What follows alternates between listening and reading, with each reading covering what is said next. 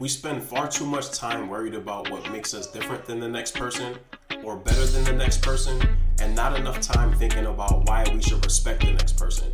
We all have a story, an overarching theme that runs through our lives and makes us who we are. The problem is, we think that since each of our stories is different, there's not a lot of perceived value and shared struggle. But we have far more in common than we can imagine, and what motivates one person can certainly help us as well. The Third Lab podcast is about understanding, respecting, and appreciating the struggle that it takes to overcome immeasurable odds in order to reach your destiny.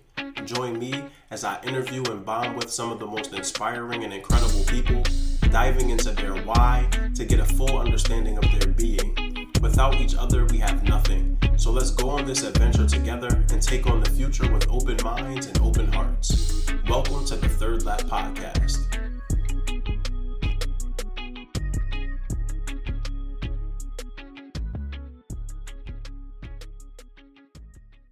Hey, what's going on, everybody? Thank you again for tuning in as always. This is episode number 9 of the Third Lab Podcast. I have a very special guest here today, someone that I know very well, someone I have the utmost respect for, and I'm extremely excited to talk to today. I had to really coax her a little bit to get on the show, but she's here, and so this is going to be an awesome experience. I would like everybody to say what's up to my wife, Alison Marshall Davis. So what's going on, Alison? How are you? Hey, I'm doing good. Thank you for having me on. Thank you for being here. You know, we had to wrangle some puppies. We had to separate some dogs downstairs and upstairs. Just FYI, y'all might hear a baby boy in the background yelping and screaming. He's fine. He's actually safe in his crate. The crate is, he has everything he needs. He just has FOMO and he thinks that people are in the house having fun and he's not. So if you hear it, he's okay. Hampton is just fine. And so, Alison, you know, I kind of gave you an introduction in regards to being my wife, but that only sort of scratches the surface of who you are. So Alison Davis is an actor, an advocate, and also a public health professional amongst so many different things. Anything else that you want to add on, Alison? I think those are the highlights. Definitely an advocate, artist, public health professional, student, educator, lots of things. Yeah, my baby's getting her MBA, and then she's going to take care of me for the rest of my life, so I'm going to be well kept, you know what I mean? I'm going to be a trophy husband, you heard? I mean, you know, ain't nothing wrong with that. I'll be a little arm candy, you heard? You know what I mean? It's about time. Take care of your boy now. But yeah, so we already talked about how we know each other. So Alison and I have known each other since 7th grade. I've actually known my wife, what was I, 11 and a half, 12, 35, some rough math there, 23 years. She's older than me, so don't let her gas it. Don't let her gas it. She's older than me. She's rocking the cradle, so don't let her gas. But yeah, so we've known each other 23 years. Alison was actually one of the first people I met when I moved to New Jersey from Philadelphia in 7th grade, along with my homie Hearn, Mitchell Burgess, who's coming in a later episode. We all met kind of around the same time. Shouts out to Jean Gaines too. That's my little karate champion. So, you know, she'll be on here as well. She'll be on here as well. But what up? That's my sister. Yeah, that's our sister. You can't just take claim. You just can't claim her. Ronnie, all the goons, man, all the folks that, you know, I met when I first moved to South Orange. But yeah, my wife and I have known each other 23 years. We've been together almost 11 years. So it'll be 11 years in January. We've been married a little over 5 years. So it'll be 5.5 here soon. But yeah, I met her. I fell in love with her instantly when I first laid my eyes on her. You should see her rolling her eyes. That's not true. We were friends for a really long time. And then eventually after college, got together in a relationship. Our relationship has not been the easiest relationship. You know, we've had our struggles, and you know, I think that's a whole episode of Third Lab Podcast potentially that we probably won't touch on here. But yeah, so you know, but it's been a wonderful relationship. My wife has helped me grow exponentially in more ways than I can name or count on this show right now. Anyone that knows me know that I attribute a lot of my growth, especially around like the queer and LGBTQ community, to my wife, really helping open my eyes to not just that, but the plight of women, specifically Black women. Always saw what my mother and my aunts went through, but it's different when you have contemporaries, when you have a wife and you're watching her trying to grind out every single day. You see society putting stumbling blocks in her way purposefully. But yeah, so that's sort of how we met. Anything you want to add? Anything you want to discredit? So I'll just put it out there since now I'm on your platform that I have been in love with this man since I was 12 years old. That, yeah, the crush started early for me. But I mean, really, it's just because you've always been an incredible person. And as someone who struggled in middle school during those years, it was just really wonderful to have someone who was popular and good looking and all that stuff just be a good person to you and be a warm person and not act like the other idiots. So yeah. Yeah, I was not popular. Good looking is questionable. I think that's perspective, but I appreciate the compliments. Thank you. Yeah, nah, I mean we were always cool, we always had that vibe. I always really enjoyed being in your presence. You're extremely intelligent and can hold a great conversation. So aside from just being absolutely just a gorgeous woman, like you're really intelligent, and like the conversations that we've had from little kids all the way to the ones we still currently have are super engaging, and I'm always learning something new about you or about something else. You like to correct me when I'm wrong. I hate that. I got a mom already. I don't need a second one. I got a second one now. She be correcting me like my mother do. Uh, but it's been a journey, but it's been one that has been just a wonderful, wonderful experience. I think for both of us. And so, Rep Your Hood, I talked a little bit about how we met, but you weren't living in South Orange your whole life. So, you get a chance to kind of choose which hood you want to rep. I'm gonna leave that up to you. But yeah, so let's do it this way. Where were you born? And then we'll kind of work our way up. Okay, sounds good. So I was born in White Plains, New York, which is in Westchester, which is right outside of New York City, at White Plains Hospital, which was the same hospital that my mom was born in, and also Lucille Ball, which is pretty cool. Yeah, born in White Plains, grew up in Greenburgh, New York, which is also in Westchester. Have a lot of family that's still there, New Yorker by blood. And then moved around a little bit when I was a little kid. We finally moved to Jersey, lived in Newark for a while, which was an absolutely incredible experience for me. I was only like 4, 5, 6 at the time, but the block that we lived on was just filled with really diverse people. And I sort of credit that block with shaping who I am today and sort of how I view the world. We had like a wonderful gay couple that lived across the street from us. We lived down the street from a council member, my best friend who lived around the block. It was just like a wonderful block to grow up on. Then when it was time for me to be enrolled in school, my parents moved to the suburbs, to South Orange, which I definitely call my home because that's where I met you. That's where I met my best friends in the world, who I'm still best friends with today. And yeah, South Orange, grew up there. Also have to shout out Tallahassee because went to the #1 HBCU in the country, Florida A&M University.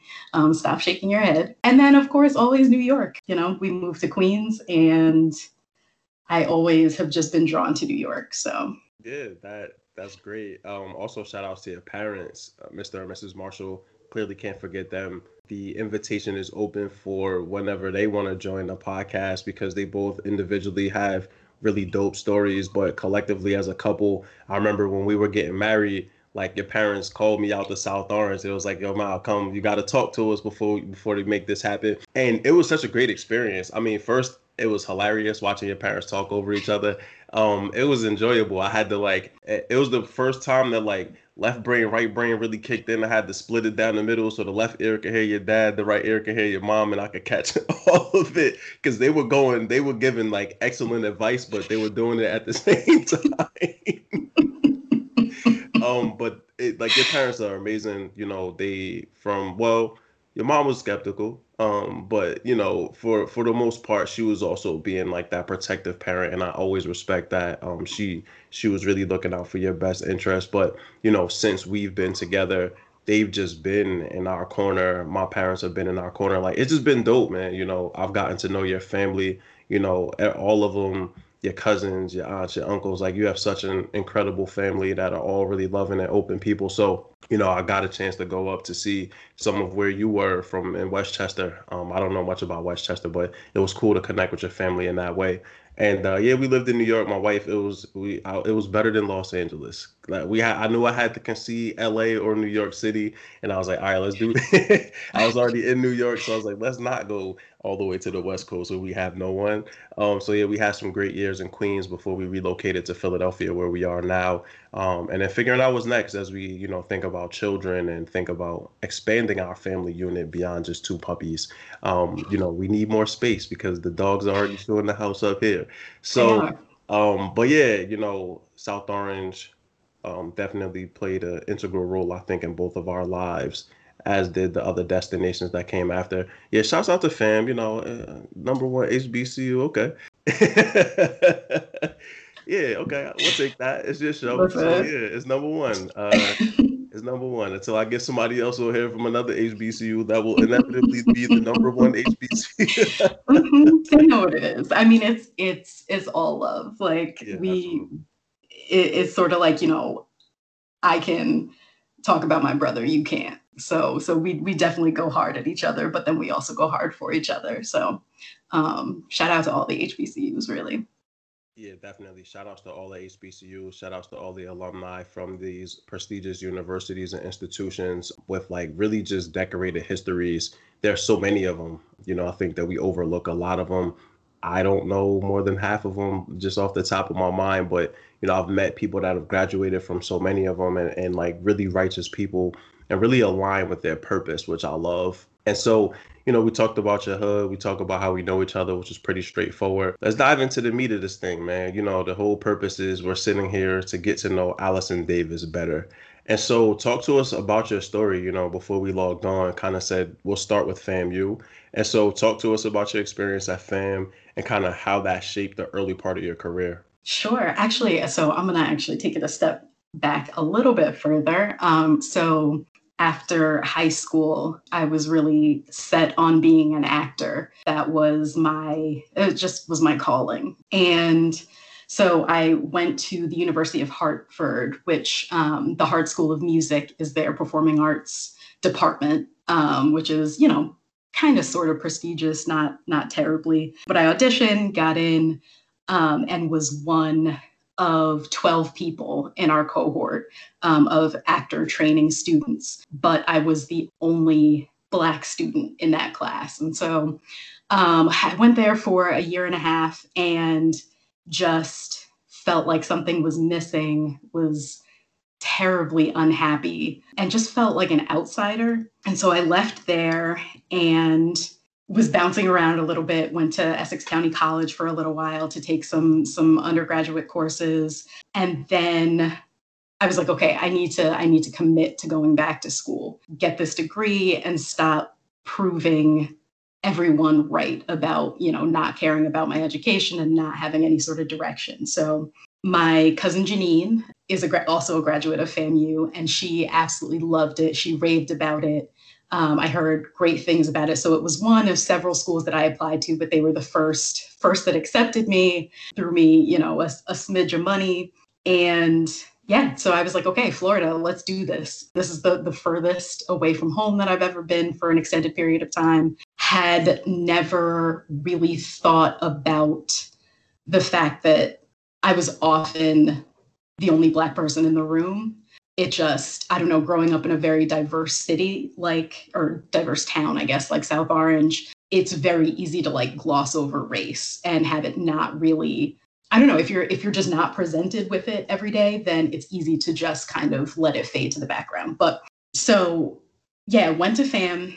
And when I tell you this was the most amazing experience of my life, like I felt I found my people, artists, actors, advocates, people who were just passionate about their direction, passionate about, you know, the issues that impacted them, passionate about their communities, things that I don't know, it was a whole new world for me. And just being among people who looked like me and not having to explain anything to anyone or like, you know, talk about the context of different things, like you just know. It was truly a life altering experience and just opened my eyes to so many things that I was just blind to before. So it was also good because I was training to become an actor, but I wasn't learning anything else. And so going to FAM, I got a much broader view of theater. And so I really kind of honed in on like marketing as something that I wanted to do in the arts. And after that, I did an internship at Signature Theater in Manhattan, which was an incredible experience as well, learned a lot. But that was in 2009 when we were in the recession. And so theaters were just not hiring like I was hoping they would when I graduated. And I ended up kind of getting stuck in like this retail rabbit hole, working at the mall, working at Trader Joe's for a long period of time and just feeling sort of directionless, like, was this degree sort of a waste of time, or I don't know, just not feeling a lot of purpose. From like on top at FAMU, then kind of, I don't know, a lull in my career, not really having any direction, but, you know, just pushing through, getting up, going to work every day, doing what I have to do. And then, you know, we got married, moved to New York City. And I think that was probably, as happy as I was, you know, to be married and adulting and all of that, I was just lost. You know, you had established your career and I was kind of like sitting on the sidelines, like, I have no idea what the hell I'm supposed to be doing right now. And that was just really, really tough. So when you started talking about moving to Philly, I was like, okay, this is my opportunity to leave Trader Joe's after 6 years and start fresh and not move to Philly and move to another retail situation and do this all over again. This is like time for a rebirth. And so I quit, came here, was unemployed for a few months, and then found my way to Public Health Management Corporation, very much thanks to your family, your cousin who was a participant in the youth empowerment program that I'm a part of right now. Yeah, and that's what I've been doing ever since. It's been a very interesting journey. You're listening to the Third Lap Podcast with Mal Davis. Yeah. Shout outs to Jada, my cousin, little cuzzo. I haven't seen her in a minute because of the pandemic and stuff, but she's out here still, you know, repping it and making change in her community and her environment, having been a part of all of those different experiences. So first shout outs to you, because so when I came home from college, I was unemployed, several months before I ended up getting the work that I got at Bonnie Bray. And so when we used to go out, Alison, even though she was only getting a little bit of chicken from her internship, she was tricking on your boy, you know what I mean? She was taking care of the kids. She was giving me some food, you know what I'm saying? She was doing all right by your boy, man. And so, you know, when I hear people's stories about how, like, they come up and then all of a sudden they get their hands on a little bit of money and they leave their day ones behind, like, I can't relate to that. You know, me and my wife have been through so many different struggles, and when I reflect on very humble beginnings for us as a couple, you know, it was never judgmental. Like, she knew I was gonna get on my feet, hopefully, eventually. And, you know, I think that, like, it took me time, it took you time. We're both now in a very different place, which is dope as professionals. That I think when we first got together, neither of us would have envisioned we would be where we are, because education wasn't on the landscape for me. Public health wasn't something that you were thinking about. You know, I was rapping, you were acting, we were grinding in the arts, and, you know, eventually it made sense for me to transition away from rap because it just wasn't going to provide the lucrative opportunity that I had envisioned for so many different reasons. And I was very fortunate to end up where I was. But it was tough to watch you, honestly, kind of struggle through some of the transitional changes, because you still were going out on auditions. You were still putting your best foot forward. But things hadn't really fallen into place for you. And I knew that, like, Trader Joe's was a place that you just didn't want to be, both because you mentioned it, but, like, you didn't complain necessarily as much as you had envisioned something very different and had invested so much time and energy into your career and your craft, and you are, like I tell Hat all the time, like Hat is an artist, like you are an artist, like you're a creative. And if you're not able to create, like I know how tough that can be on somebody that is a creative. And so you talked about that transition from leaving Trader Joe's to us going to Philadelphia, but there was a huge, gigantic, monumental situation that took place in between you leaving Trader Joe's and us going to Philadelphia. And we're going to give it its time now, because this was for me still like one of the best things that I've ever seen you do. And like anytime now when you have any self-doubt, I point back to this situation of like, Alison, you did this, so you can do anything. And so I'm gonna give the floor to you, because I would love for you to talk about that experience and ultimately how that impacted like your trajectory moving forward. That's so funny because it literally just slipped my mind, and it often does, and so that's something I gotta dive deep in with my therapist. That's what I'm tomorrow. Here for. That's why excuse I'm here, me. just to remind you. You cannot forget about that because it was very important. So. It was. First, though, let me just say that, you talked about in the beginning of our relationship and my, when we would go out and stuff, like I would want to go out and enjoy ourselves and stuff like that. And I had, no problem paying. But, when we got married, to see you really do what needed to be done for us to be able to like, live on our own and have any sort of decent life as a married couple, like you carried us, and I'll forever be appreciative of that. You could have very easily been like, listen, this is not for me, get your act together. And you didn't. Like you stepped into some roles that I know that, like you said, you didn't envision for yourself. I know that wasn't just for us, and the paycheck and everything.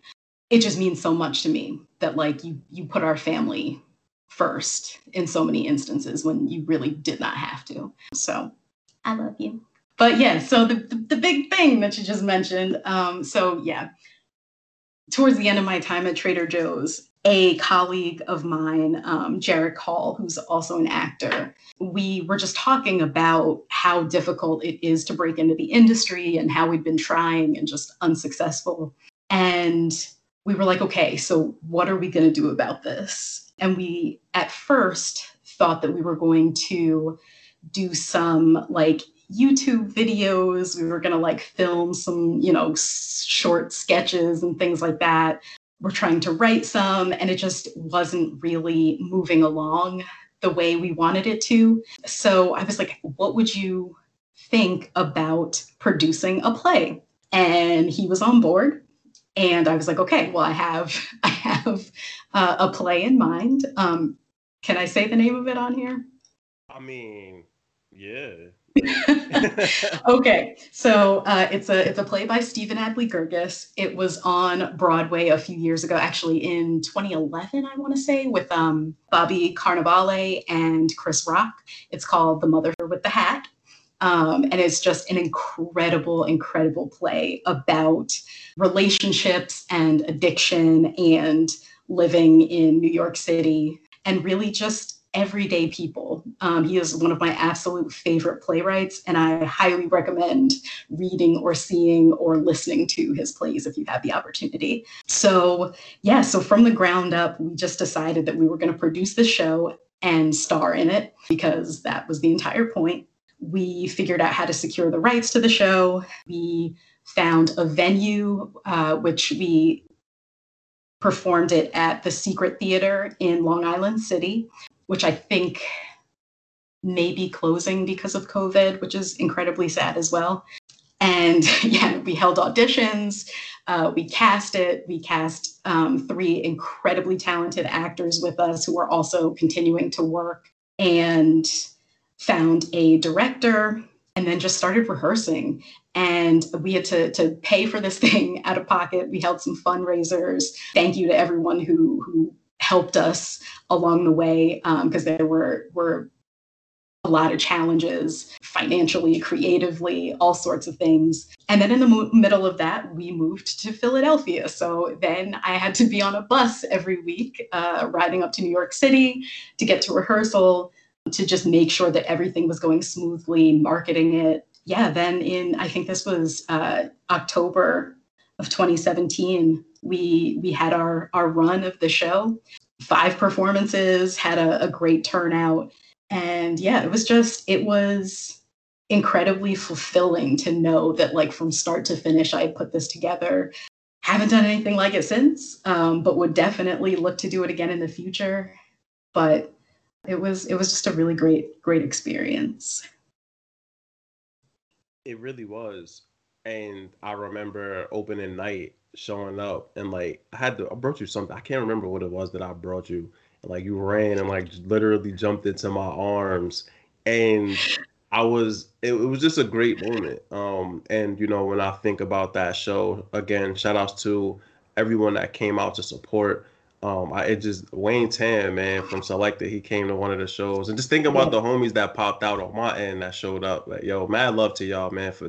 I will forever respect the fact that y'all showed up because you know that's just dope. But just seeing the show and that moment, but also people coming to me be like, yo, I didn't even know your wife. Like, I didn't even know she could talk like that. Because everybody thinks that Alison is just this innocent girl next door. She is. She's a wonderful human being, very empathetic, just a dope person just in general.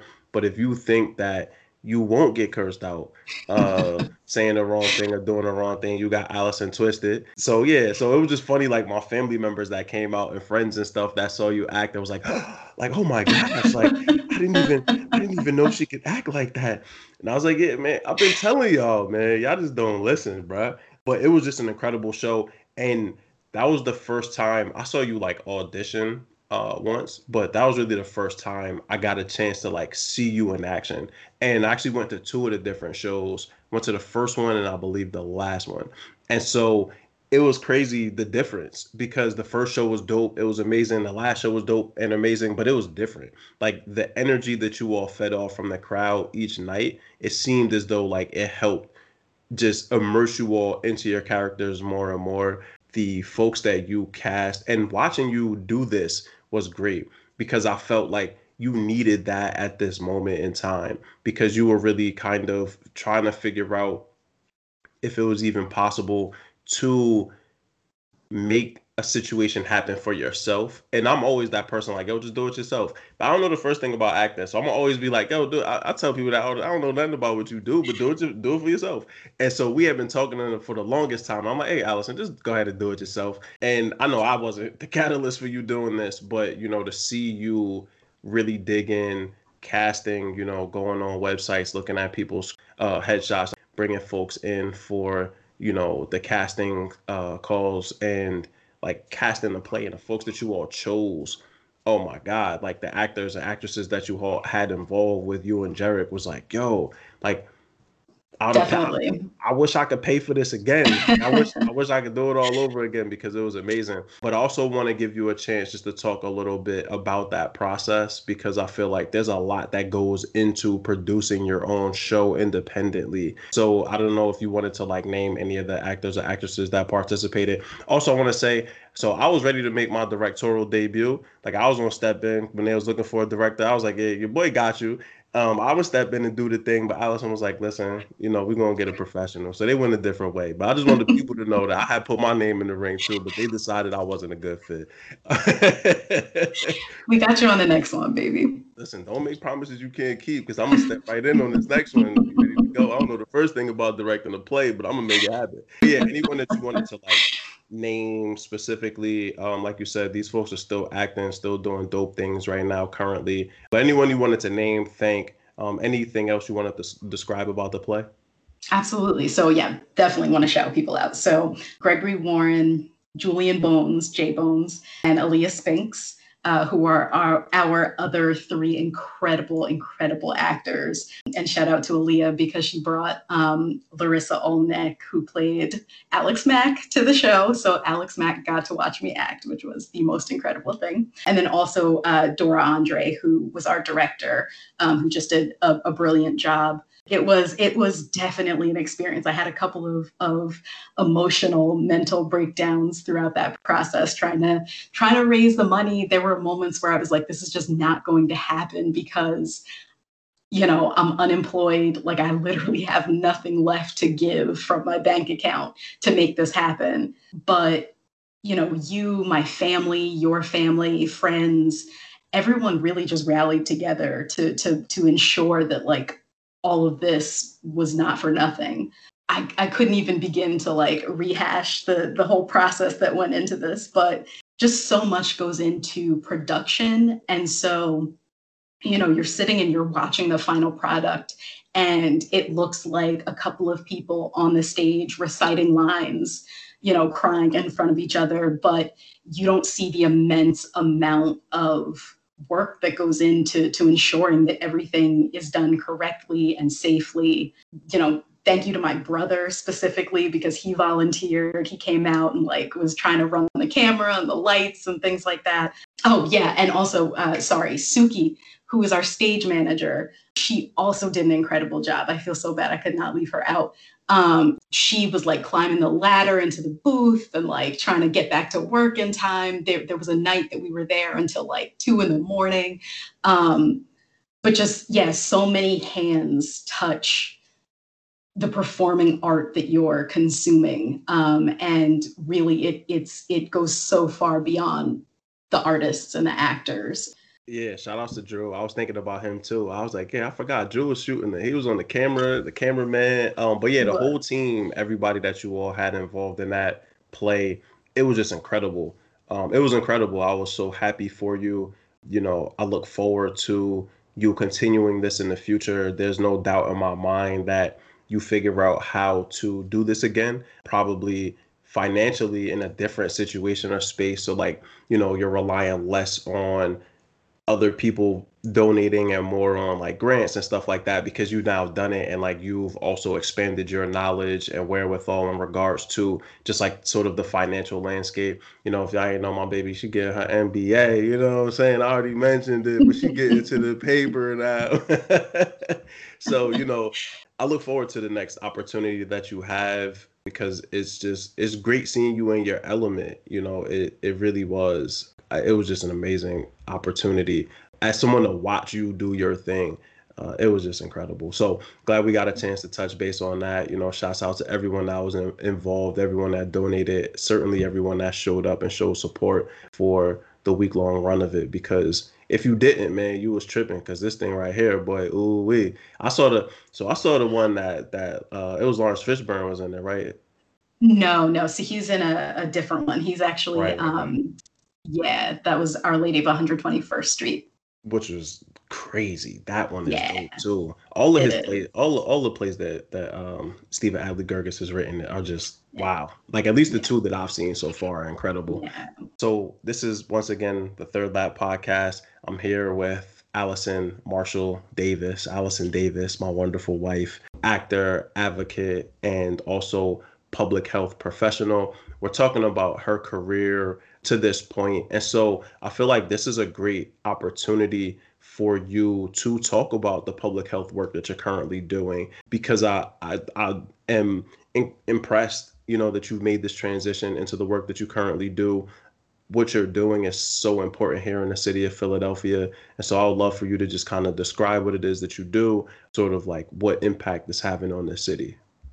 Sure. Yeah. So right now I am the program manager for the Advocacy Institute, which is a youth empowerment program in Philadelphia that teaches young people how to assess their communities, figure out what the strengths and weaknesses are, and then advocate for the needs of their communities through media advocacy, policy advocacy, and community organizing. Yeah, so this is not something that I envisioned for myself at any point in my life. But, as I said before, shout out to your cousin Jada. She was a participant in the program when she was in high school and did some absolutely incredible work around tobacco advocacy and taking down big tobacco.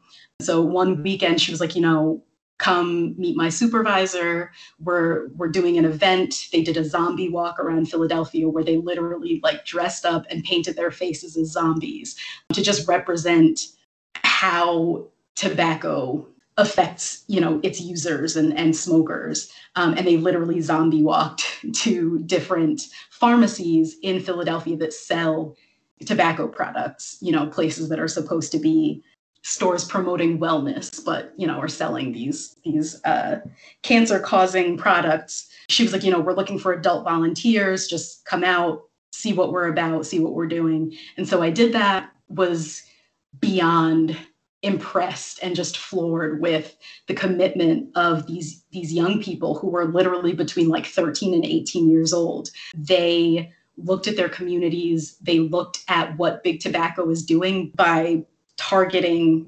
marginalized groups, people of color, specifically Black people, young people. They call them replacement smokers because they know that their clientele is going to die off. And, the LGBT community, just any marginalized group you can think of, big tobacco, it's not by accident that these are the communities that smoke the most. But so to see these young people just truly passionate about these issues, I was like, okay, like I'm sold.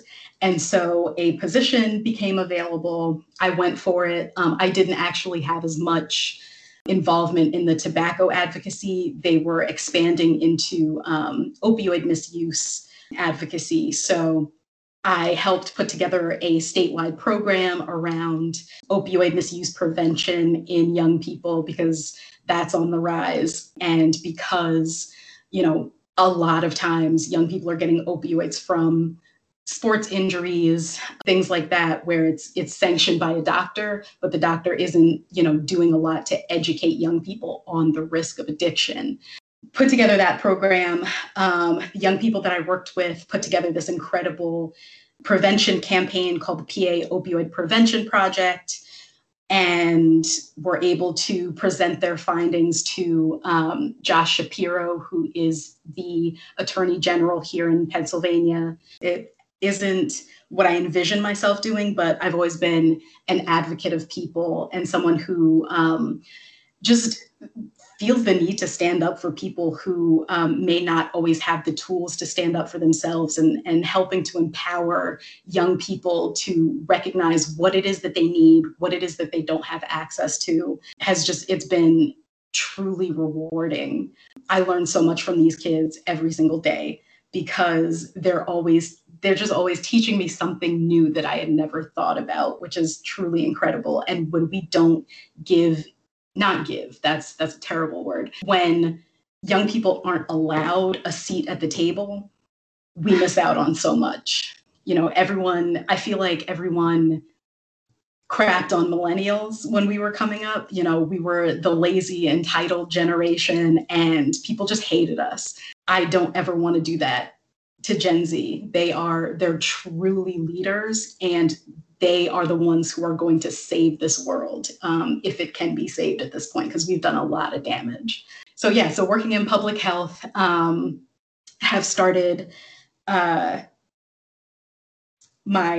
MBA through them, which is pretty awesome. I want to be able to use those skills to just further the advocacy that these young people are doing, and help them grow as advocates and grow as entrepreneurs, and just be of service in any way that I can.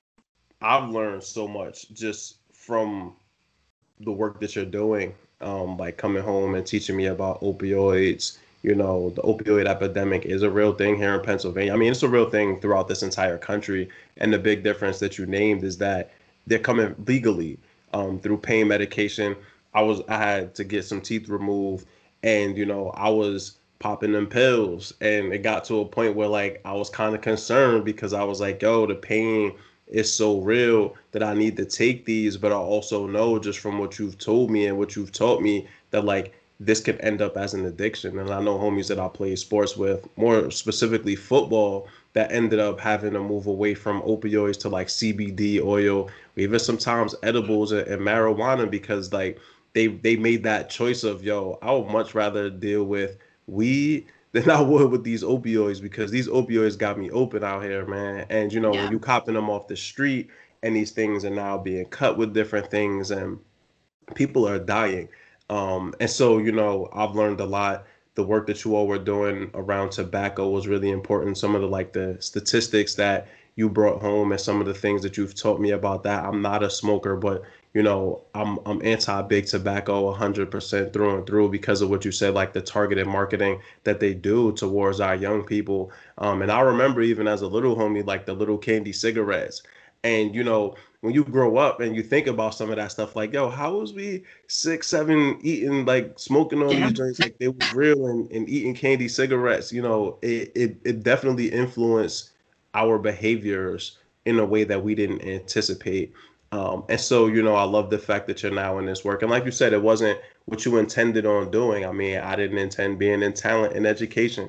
The beautiful thing about life is that it takes you in a direction that you need to go. I think that these opportunities have, again, provided for us professionally in a way that we didn't anticipate, but has been good for our growth, and has shown us what we're capable of doing in regards to like stretching and moving into places that we weren't necessarily trained to be. You're listening to the Third Lap Podcast with Mal Davis. Yeah. You had spoken about the play and just the difficulty of it and all the hard things that you had gone through with that, and also about your job as well. And like, that's what the Third Lab podcast is about. And so are there any like difficulties that you want to name or lift up specifically that you think people can learn from, or things that you've gone through that you're like, yo, like, I really want to name this because, I know that there may be other young Black women going through this, or young women going through this, or young people going through this that can potentially use this as motivation to turn the corner? Sure. I would say probably my number one hang up over the years has dealt directly with my anxiety, social anxiety, and just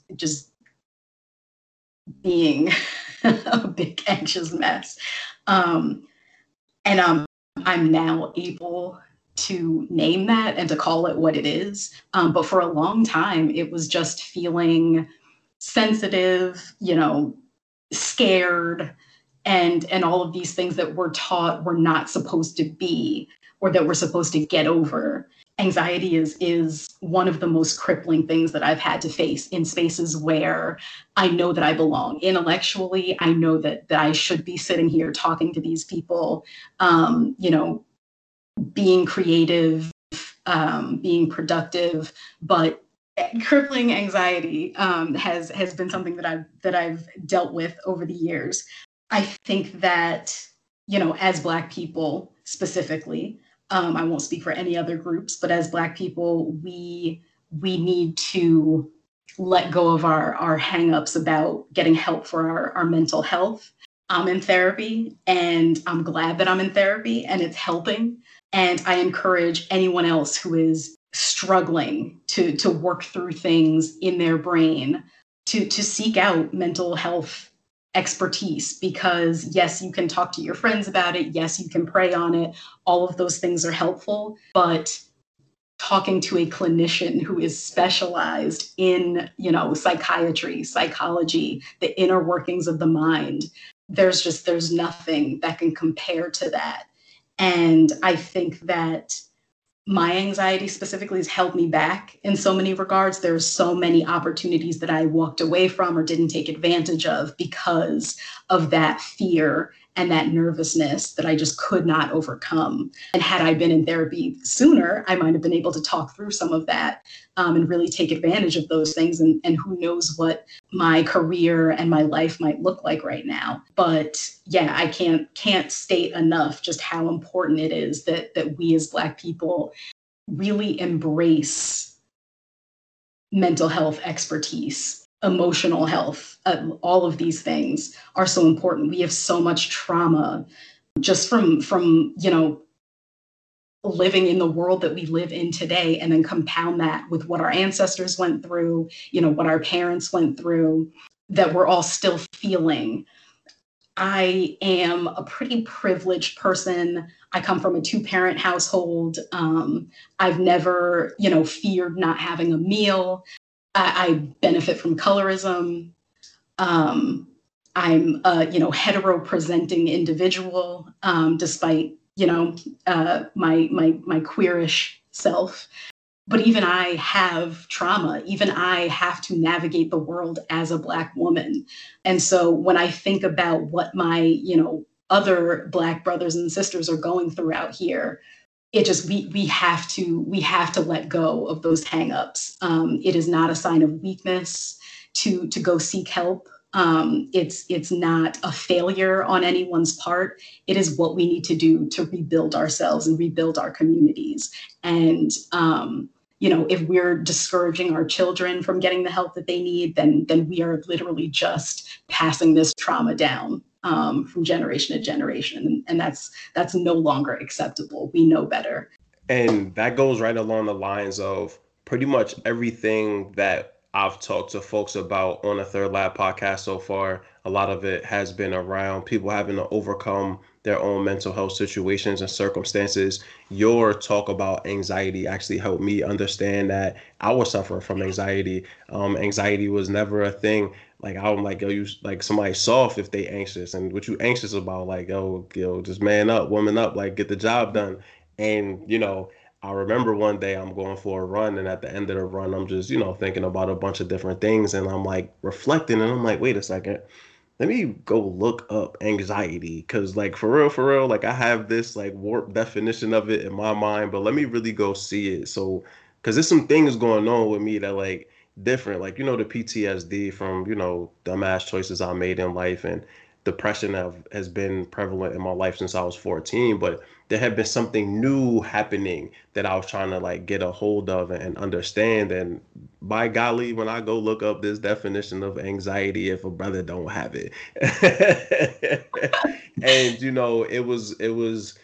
it was an aha moment for me. And I think I came home and apologized to you too and was like, yo, my bad, because I really haven't empathized the way that I should. Because like you said, like we taught that, yo, you just can't be vulnerable in that way. Like you got to be tough. And like as a Black man, especially, like, with so many different targets on my back from so many different directions, including people that potentially look just like me, like I can't afford to take that time to even figure this out. And so, because of my privilege and because of the fact that like I'm relatively well compensated to do the things that I do, I've kind of removed myself from situations where I previously was, and now I'm able to like think and reflect in a way that's drastically different because I'm not trying to survive anymore. I'm trying to succeed. And so that shift in mentality allowed me to just have a whole completely different perspective. And then getting older, now I'm into my 30s. Can't believe that. It's crazy. That's why I shave and tell people I'm 28, because what I mean, they'll believe me. But as time went along and I realized like, wow, I'm really suffering from anxiety too.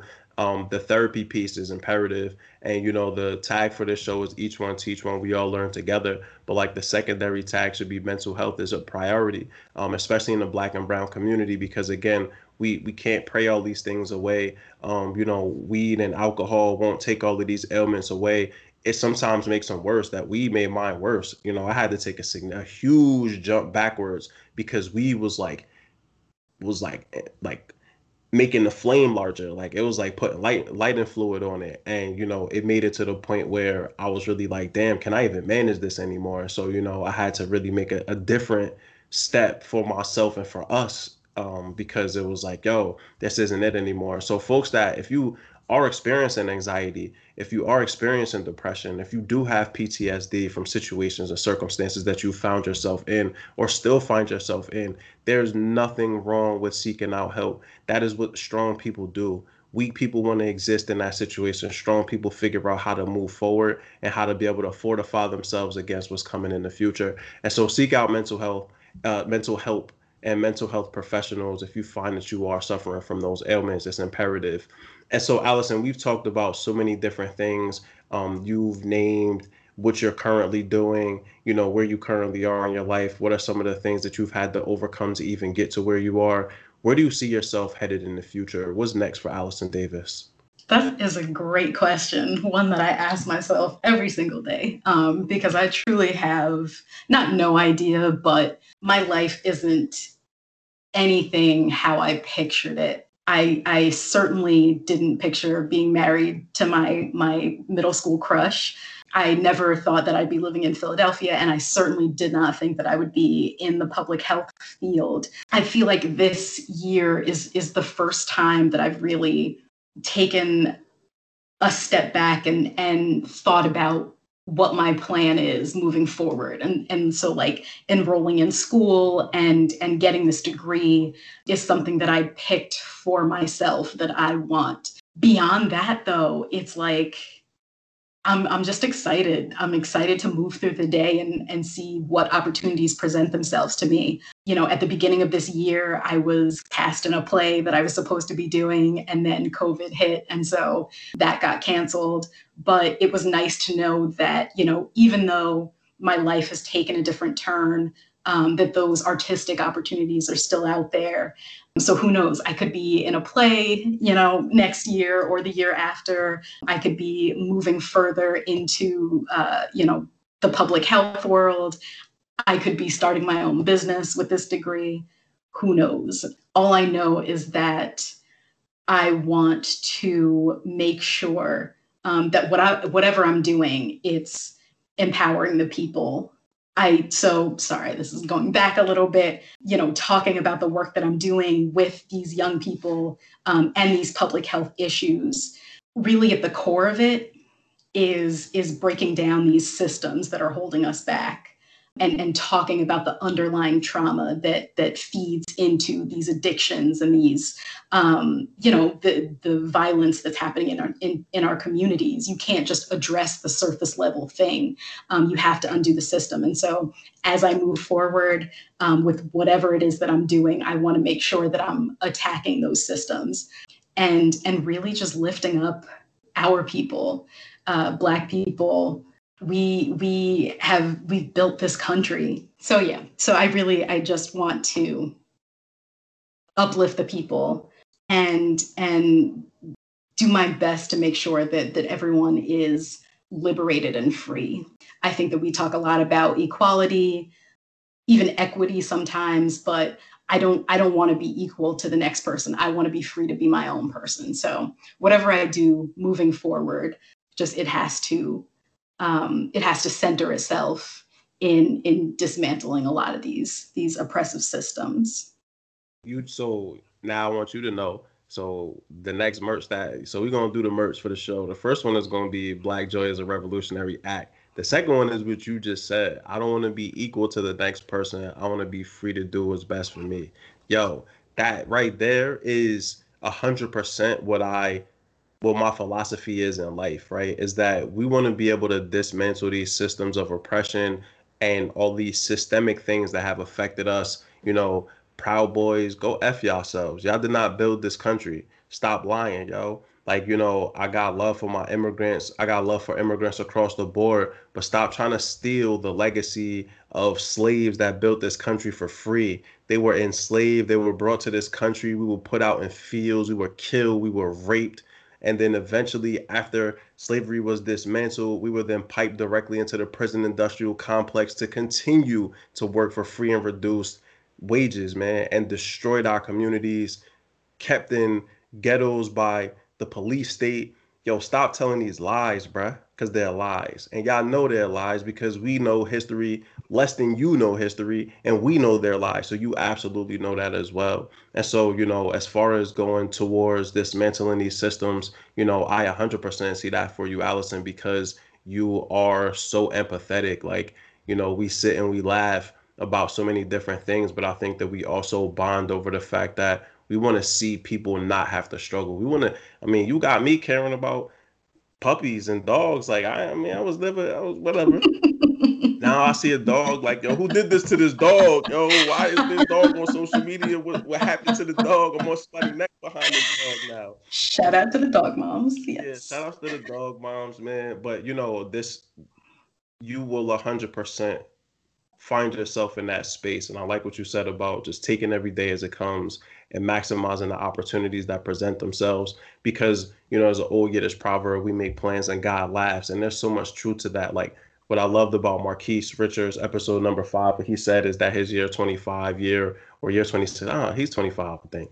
But his year this year is about intentionality, and him naming that was dope. And afterwards, after that episode, you know, I've said that to so many other different people, like, yo, be intentional, because intentionality is so important. But we can only plan but so much before life takes control as well. There are things that we can't see, right? Like, you know, that's why we have to have a plan A, B, C, D, E, Z, all the way down the line, because, you know, life is going to throw you things and you got to be able to adjust in the moment. Like, those are the people that make it. Those are the people that ultimately become successful. The Third Lab podcast is all about those people that made those adjustments to be able to find themselves in a much better place further on down the road, and are now looking to motivate and impact and uplift the voices of people that look like themselves or have been through similar circumstances and situations. And so, Alison, we've now covered so many different things. Again, this is Mal Davis here on the Third Lab podcast with Alison Davis, actor, advocate, public health professional, just all around dope human being. My wife, of course, you know, she about to get to the money, so your boy gonna have his feet kicked up, you know what I mean? The beach loafers and all that. You got that. You got that. But so let's talk about what motivates you to be successful. What motivates you to even push through? You know, you've talked about your anxiety, but I've watched you overcome that anxiety. You know, you were a person that didn't want to work with kids. Now, you know, you work less with the kids than you did before, but a big part of your job for the past, 2 years, was working with students, was working with kids, teaching kids, being in schools with kids. Oh my goodness, never thought I'd see my wife in school with kids during school time hours, but she was doing it and the kids respected her, and, you know, they grew, she grew. And so what motivates you? What's the reason for all of this? Why do you want to create this change and impact? I mean, it's hard to like sit. I don't understand people who can sit back and watch things crumble around them and not feel motivated to do something. And that's not to say that everyone should be, you know, ready to jump up and fix the world. But something like, you know, contributing in some way to society and to your community. Truthfully, from an advocacy standpoint, I think that just the Trayvon Martin killing had an impact on me that I still carry to this day, because he that could have been my little brother. And I think that from there, things have just spawned for me, wanting to protect our children, wanting to protect our communities, wanting to protect our mothers and our fathers who are losing their children. Yeah, I never envisioned myself working with children, and there were many a day when I came home frustrated because, you know, these kids just don't listen. But the fact is, oftentimes I was the one not listening, and so I very much had to check myself. But they really, really do motivate me. Seeing the way they interact with each other, seeing them, you know, respect each other's pronouns, seeing them not just want to focus on what it is that we're trying to force them to focus on, like, you know, big tobacco and opioids and things like that. You know, they're like, well, why aren't we talking about this issue? This is happening in my community. Why aren't we talking about that? Why aren't we addressing this? That motivates me like nothing else. I wish that I had the stamina and the wherewithal to accomplish what it is that these young people in Philadelphia and really across the globe are accomplishing now, and will continue to accomplish. So yeah, just I think that is my biggest motivator from an advocacy standpoint. And on a personal level, you've definitely motivated me when we were living in Queens, and you were finding your footing in education and really just moving up the ranks in your career. There was a little twinge of jealousy, but overall, it was incredible to watch you grow and find your purpose. And so that was a huge motivating factor for me. And it took me a little while to realize that I was being motivated. But it just watching your growth and your purpose made me really dig deep within myself to figure out what more than retail I could have going on. That's a huge piece of why I decided to do the play, just needing that purpose. But yeah. It was funny. You told me something, and maybe you remember saying this, maybe you don't. It could have just been sort of in passing, but definitely stuck with me. But we were having a conversation one day, and you were like, "I learn more from what you do than what you say," and I was like, "Well, okay. I don't know You how know to I don't take listen to that. you. I don't listen to you either. So, we equal. But, when you said that, I was like, all right, say less. And that's my motto in life really is say less, do more. Don't talk about it, be about it, because, talking about it is not going to change anything. If you go ahead and you just do the job, then people will talk about it for you. And so, when you said that to me, it really did help me in a lot of ways understand how to potentially frame what success or successful pursuits look like in our relationship, as opposed to talking to you about it or talking with you through it. And we still do that too. But seeing you get after your MBA has motivated me to think about what is next for me in my career and what are the next steps for me in my pursuit of a legacy and impact beyond potentially education or potentially what I'm doing right now. And so, I think that goes both ways. But yeah, tinge, a little more than the tinge. You should have seen the poison darts that she was shooting at me from her eyes when I was home, because I was home on Christmas break. I had deserved it. I was home. I'm sleeping in. She waking up to go to work. And I did something wrong. That I had ain't do nothing to nothing wrong. do with your career growth. That had to do with you being at home all the Oh time. no, I know you wasn't mad at my career growth. You was mad that I got the school schedule that I get off Mhm. holidays. And so she was kind of sick about it, but we good. She made it through. She good.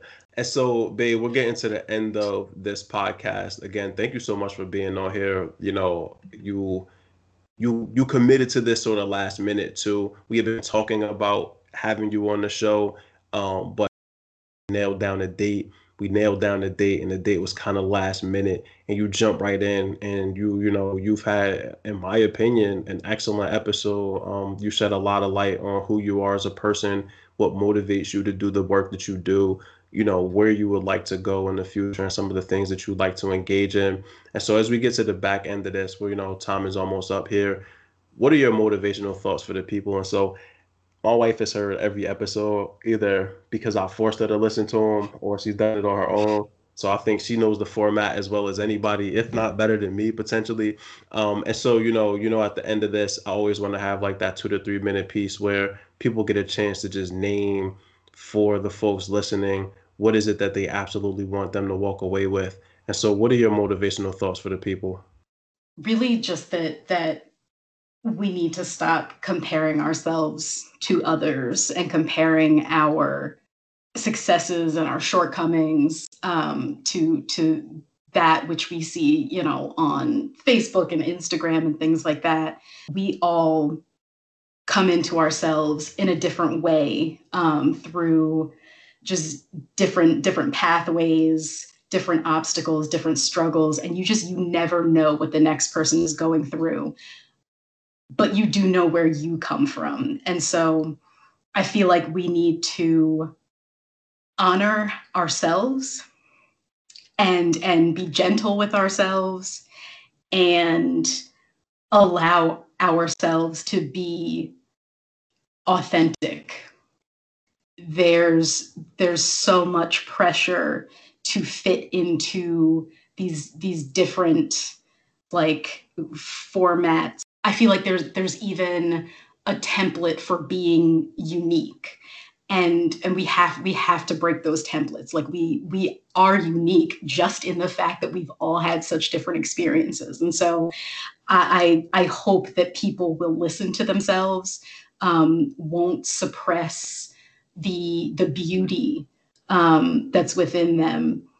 I look at people who get mocked on Instagram and stuff like that for their, gender identities and things like that. And it breaks my heart because people who are able to present themselves as their most authentic selves should be the happiest. I'm eager to get to a place where I am just happy with who I am, no matter what the next person thinks of me. That's not my business. So I really hope that people can just honor who they are without that external pressure. For sure.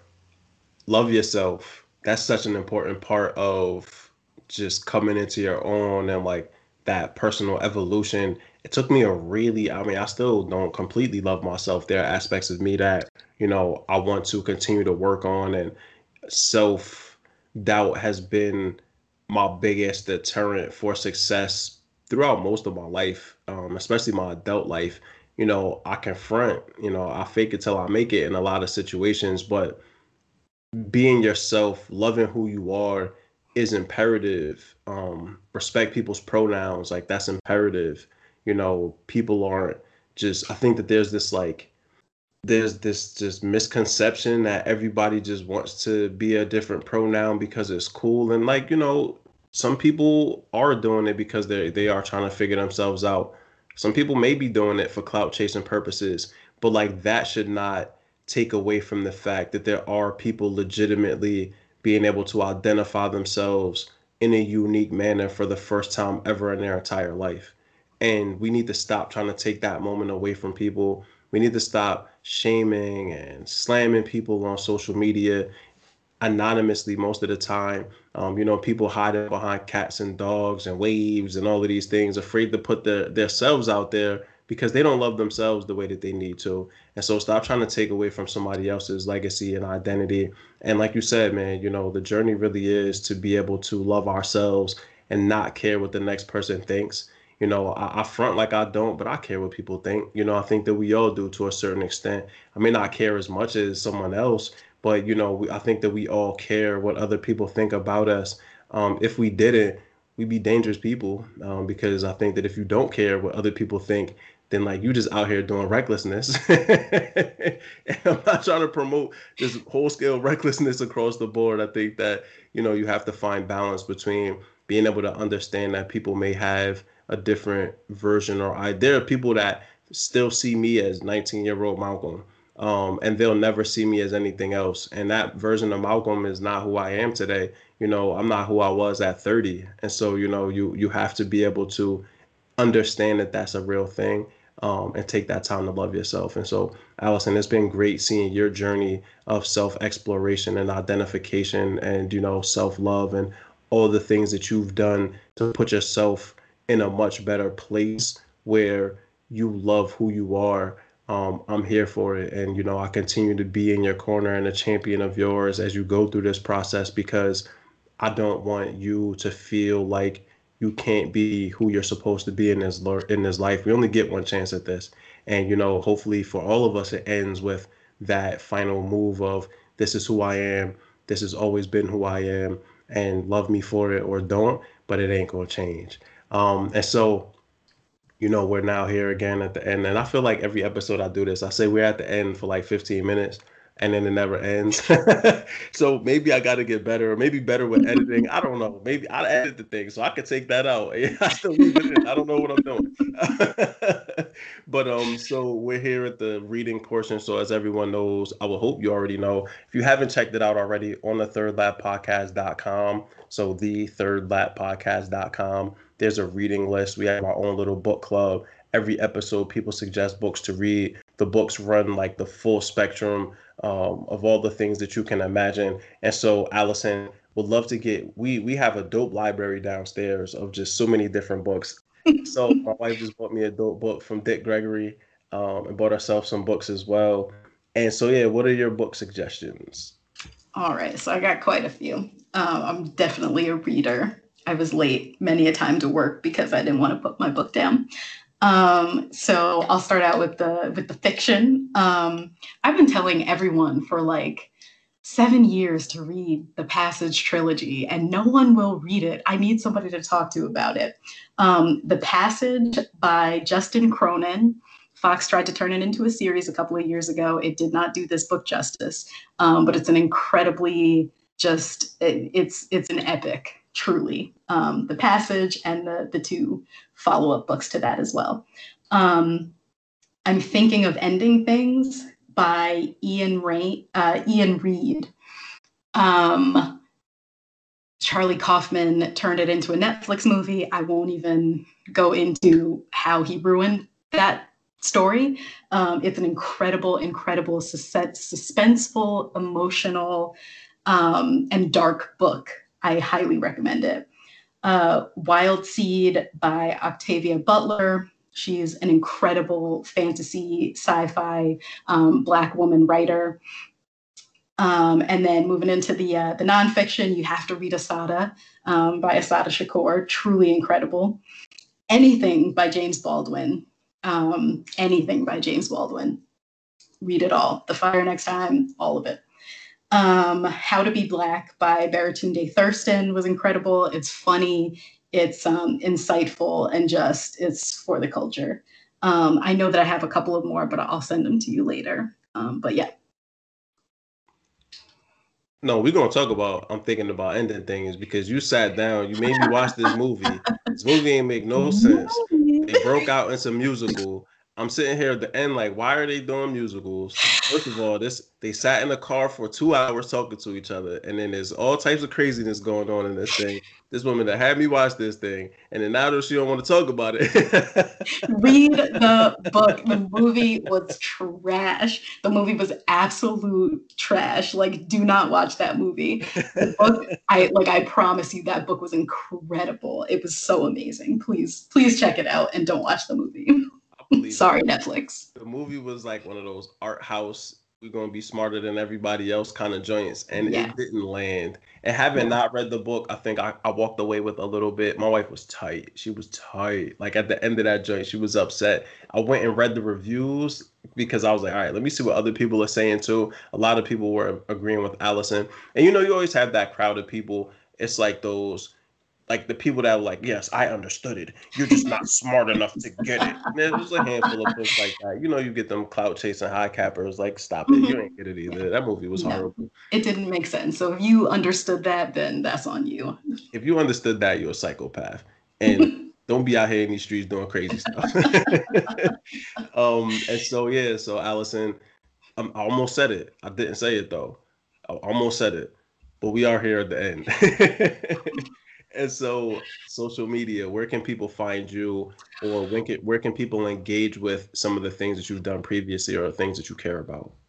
So you can always find me on Instagram at Why Not Alison. But more than that, I want to encourage you to visit at Advocacy I, which is the Instagram page for the Advocacy Institute. Check out what our young people are doing. They do some really incredible work. So that's at Advocacy I. And then also check out My Girl Freddie on Instagram. That is the page that our dog is, running. She's doing her thing on the IG. I manage that for her. But yeah.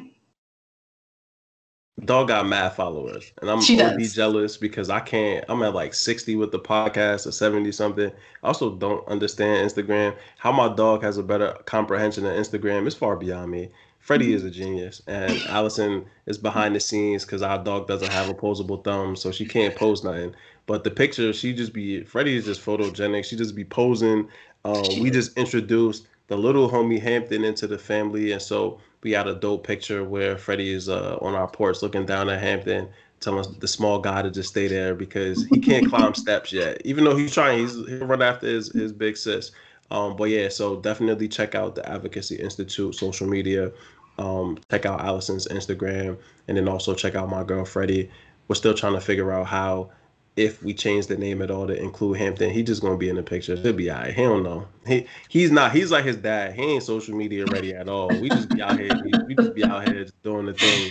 And then, they'll come and tell us like, I post for this, John, and then we do what we do, and then we out again. And so, yeah, check out all the socials. Again, Alison, I really want to thank you for jumping in. And in full transparency, I hung up in the middle of this conversation. So this is part 2 of what was supposed to be a 1-part conversation that went straight through that ended up in half. And Alison jumped right back in again, fully committed on a Sunday. Nonetheless, we're sitting here. Her Giants, the last time I looked, 40 minutes ago, were beating the Eagles. And so now I got to get her downstairs to watch this game so that the Giants will lose. That's a whole nother story for another podcast episode. But Alison she's a bad luck charm for the Giants. And so anybody, if you don't like the Giants and my wife, call her and be like, yo, go turn the game on real quick. And then as soon as she sit down to watch that, the Giants start losing. It's amazing. It's true. So I'm going to get her in front of this game. I'm going to get it downstairs. We're going to watch this, John. The Giants going to lose. The Eagles shall be victorious. But in all seriousness, Alison, I am so blessed to have you as my wife and partner in life and in this work of trying to figure out how to uplift our communities and uplift ourselves. The 11 years we've been together and the 23 years we've known each other has felt like a lifetime in a good way, because I feel like, there are still things that we learn about each other, which is dope, but we also have gotten an understanding of how each of us operate so that we can really speak to each other's strengths. And there was a time where we were so intently focused on our differences that we didn't really maximize the things that we have in common, which is a lot of things. And so, I'm so looking forward to continuing this pathway with you, continuing to grow our family and grow ourselves. And, looking back on this episode 10, 20, 30 years from now and being like, wow, we were like kids when we did that. Like, look, we actually got kids now. Like, we get to share this potentially with our children and, even, depending on how things go with their children. And so, I'm just happy that we had a chance to sit down and do this. Again, thank you for being a good sport and jumping in here, because Skype sucks and Skype deleted my cousin's conversation. So I had to ask my wife to jump in so that the episode order will remain the same, and she was all in and did it. And so, baby, I love you. Thank you. Any last things that you want to say on the way out? I love you too. And yeah, I'm so proud of you. Like, everything that you've accomplished with this podcast, it's going so well. I love hearing the stories of the people who have been in your life and helped you along the way in your journey. So I'm so grateful to be part of this. And I also just want to shout out my parents and my brother and sister, because I didn't before. So love you all. And so when y'all hear this, just remember I shouted y'all out, right? And so she waited to the end. I shouted y'all out early. You know what I mean? She trying to drown me out now and talk over me, but I shouted y'all out early on, Mr. and Mrs. Marshall. Stop colluding on fantasy football trades. I love y'all. They out here, they trying to underhand win like Trump out here, man. They trying to trump this fantasy league, and I'm not here for this. Don't do that. Oh, stop the count. Stop the trades.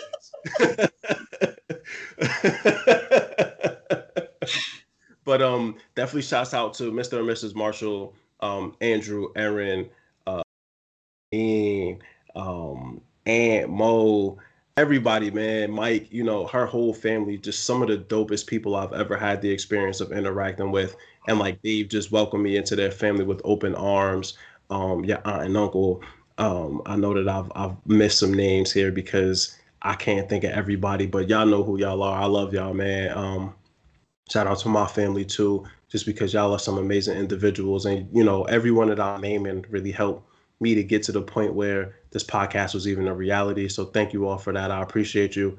So this is Mal Davis here with Alison Davis for episode number 9 of the Third Lap podcast. Each one teach one. We all learn together.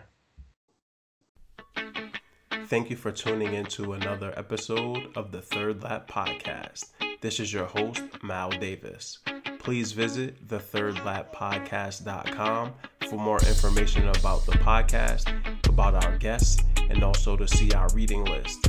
You can find us at The Third Lap Podcast on LinkedIn and Facebook. at Third Lap on Twitter and at third_lap_podcast on Instagram. If you know anyone that would be great to be featured on this show, please reach out to our host, Mal Davis. He's always looking for interesting people to learn more about them and to talk about their pathway. Thank you so much again. Have a good one.